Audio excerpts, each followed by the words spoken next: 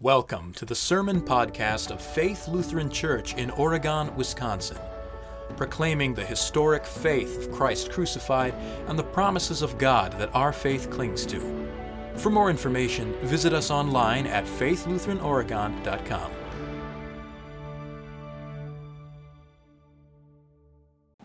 Epiphany is probably the most practical of all of the church seasons, at least in terms of the themes of the different Sundays. All of them have to do with a revealing or an epiphany of who Christ is. But in each one of them, we see Jesus interacting and doing marvelous things in the most mundane and ordinary places. And each one of them has to do with our homes. And I think this is especially fitting for this year as, well, we spend a lot of time in our homes. On Wednesday, we heard of the wise men coming to the earthly home of Jesus and signifying who Jesus was through their gifts. And then Jesus was called from that home to Egypt, fled to Egypt so that he might call us to his heavenly home.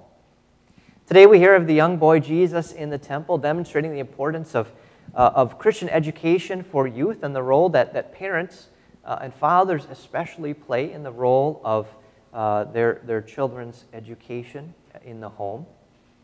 Next week, we'll see Jesus performing a miracle or a sign at a wedding, sanctifying the estate of marriage and the vocations that husband and wife have as they now together make up a home. And finally, at the Transfiguration, we'll see St. Peter is tempted to make a dwelling or a home on the mountain, but God directs him to hear Jesus instead. And then Jesus gives us a glimpse of his glory so that we are renewed and refreshed to go back into our daily vocations, including those vocations at home. There is a theology of the home, of the Christian home, and that's what I hope to show in these next couple of Sundays. There's a proper way to view our homes, and the home is not just a place, but an institution created by God through which he gives many earthly blessings. But like every other institution, it has its limits. And so we shouldn't try to find things in our homes that God hasn't promised to give us. And likewise, those duties of families that belong to the home, that don't belong to other institutions such as the state, we should guard so that we don't lose the ability to do them. Today, we see the interplay between the institution of the home and the church. Our gospel lesson is St. Luke's account of the young boy Jesus in the temple. It comes up every year, but I think it's especially appropriate this year. The gospel writer, Luke, presents Jesus' life as a journey, all centered around the temple. That is, the place where God's people gather. The story, Luke begins in chapter 1 with an angel appearing to Zechariah in the temple. Luke tells us that at 8 days old and again at 40 days old, Jesus fulfills the law by going to the temple. Then the journey climaxes with Jesus teaching in the temple and ends with the temple curtain being torn in two as Jesus is crucified. And then, immediately after Jesus ascends into heaven, Luke tells us where the disciples go. And where do they go but the temple? So the book of Luke begins at the temple, climaxes at the temple, and ends at the temple. At the same time, Luke is the one who provides the most information that we have of the New Testament house churches. That is where the gospel was proclaimed from home to home, individual families to individual families, setting a pattern for early church mission work. And so Luke gives us a theology of the home, a theology of the church, and where these two meet in Christian education. And this is evident with the young boy Jesus at the temple. Now, at first glance, this looks like an awful example of parenting. Mary and Joseph lose Jesus. I mean, they lose God. You can't find a worse example of parenting than that. And really, it's not that great of an example of catechesis or of making a disciple. But what Luke actually shows us here is extraordinary. Because when Mary and Joseph finally find Jesus, where do they find him? In the temple. And it says that all who heard him were amazed at his understanding and his answers. Well, yeah, of course, right? He's God. He should know all this stuff. Why wouldn't he? But know that Jesus is not performing a miracle here. He's not using any God powers here, any powers he has as God, any knowledge he has as God. Remember, his first miracle doesn't come until the wedding of Cana, which we'll hear about next week. That happened some 18 years later. So everything Jesus knows here, he learned as an ordinary 12-year-old boy, probably below average even, because we have no other records of Jesus as a 12-year-old boy because, well, he wasn't that interesting. But where does he know all this stuff? How does he know all this stuff as a 12-year-old average boy? Well, he learned it in the home from his parents, primarily Joseph. So the first thing Luke lets us know here is that one of the functions of the home is catechesis, that is, making disciples. Luke wrote his gospel, after all, for Christians to use in the home, to be catechized. Arthur Just, a commentator, called the book of Luke a book of the church, written for the church, to be used by the church. And it may seem mundane and ordinary to just use the plain words of Scripture and spending some time as a family in home devotion and study. You know, often we want everything in nice, flashy pictures and to be entertaining. But these words are the very power of God. And we have this problem, too, as modern-day Americans, because we're selfish, this idea that knowledge, even biblical knowledge, is something for me, to better myself, to grow in my faith. And we forget that God has placed us in our vocations and placed us in our homes and families and churches where our knowledge that he gives us may be used as a blessing to others.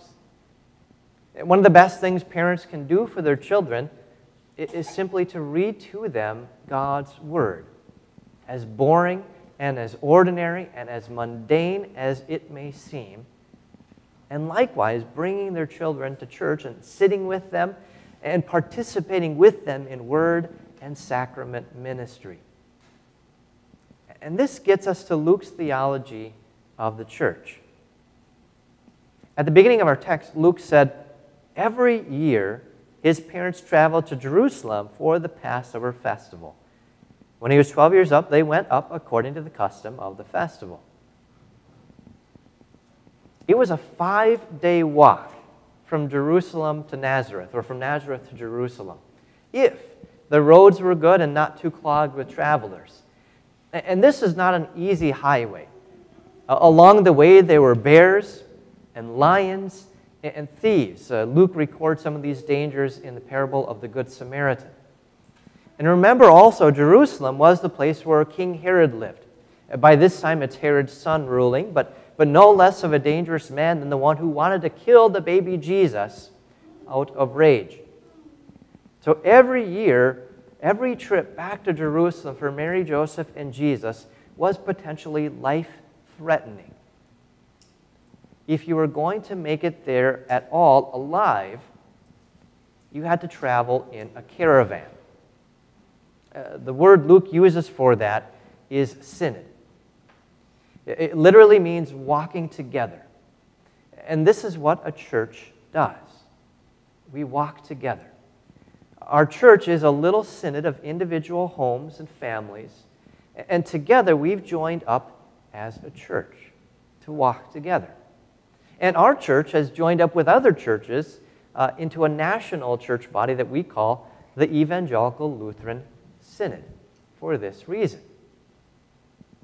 And this theology of the church, this walking together, is important to understand. Because there's an idea that's crept into American Christianity that the church isn't a building, it's the people. Any thoughtful engagement with the Gospel of Luke would reveal that this idea is too simplistic and not really helpful. Because most of the time when the Bible uses the word for church, ecclesia, or synonyms of church, like Luke uses the word synod, it refers to the gathering of people or the assembly of people, never just the people. And now, to be clear, I know there are some, and always have been some, who are not able to assemble and gather, who cannot come physically because of age, because of health concerns, because of work, or other legitimate reasons. But know that this is a cross you have to bear. To not physically be with the rest of the assembly, the rest of the body. It's not the way God intended. And I know some of you know this because it is a cross for you, and I know you want to be here. The English pastor and poet John Donne famously said, "No man is an island. If a cloud be washed away by the sea, Europe is the less. Every man is a piece of the continent, a part of the main. A loss of any man diminishes me. And therefore never send to know for whom the bell tolls, it tolls for thee." This echoes so beautifully this truth that we are all members of the body of Christ, as St. Paul said in our epistle. There are many parts of the body that we take for granted because they seem mundane and unimportant until that is one of our parts of our body starts to hurt or something goes wrong, and then all of a sudden we realize how important that part actually was. The same thing happens here in the church. If one member of the body of Christ, even someone you don't like, is missing or is hurting, you suffer because a part of your body is missing. Likewise, if you're missing, the rest of the body is lacking. As Mary and Joseph did with their relatives and friends, these individual homes walking together, we walk together as a church to keep each other safe. Not safe from disagreements or from physical troubles, whether they be wild animals or thieves or illnesses, but safer spiritually. In the physical, in the blessing of fellowship, of sharing and participating in the physical body of Christ, sharing each other's burdens and loads and strengthening each other through God's Word. There's one final thing I want to emphasize from Luke's account of Jesus in the temple. When Mary and Joseph finally find Jesus, they find him after 3 days. Now, Mary and Joseph had been so anxious, thinking, with all the dangers along the way, surely Jesus must be dead. And now they find him. They are overcome with emotion after having found Jesus alive after 3 days. And Jesus says this, "Did you not know that I must be taking care of my Father's business?" Everything Jesus does, he does in fulfillment of and complete obedience to the law, and not simply as an example for us to follow. Rather, he is obedient to the law always as the perfect substitute for us. Remember, Jesus does this at the time of the Passover, the same festival 21 years later, that he would be killed as the Lamb of God who takes away the sin of the world, but then also be found again after 3 days alive, proving that he had in fact taken away the sins of the entire world. He has taken away our sins that we have as catechists or parents and instructors, or as catechumens or as disciples. When Jesus obeys the law, it's not law for us. When Jesus obeys the law, it's gospel for us. Never followed up by go and do likewise, but everything has been done for you already. And this is the most important thing that any parent or student or catechumen could know. Jesus is not your example. He is your substitute. In our baptismal liturgy, right after parents and sponsors are exhorted to and asked if they intend to place in the child's hands the Holy Scriptures and ensure that he or she is brought to the services of God's house, the pastor responds by saying this: God enable you to do this faithful and loving work. By His grace, may He fulfill what we are unable to do. Jesus' catechesis as an ordinary 12-year-old boy, Jesus doing the work of His Heavenly Father, Jesus obeying His earthly parents, is all done for you and me who fail at these things, who fail in our vocations in the home and in the church. And His holiness is brought to us in the most mundane and ordinary means, as ordinary as that 12-year-old boy in the temple. His holiness comes to us in water, in word and bread and wine. And these things here in the synod with your fellow members of the body of Christ, you and your home will be safely brought to the heavenly Jerusalem, our heavenly home. In Jesus' name, amen.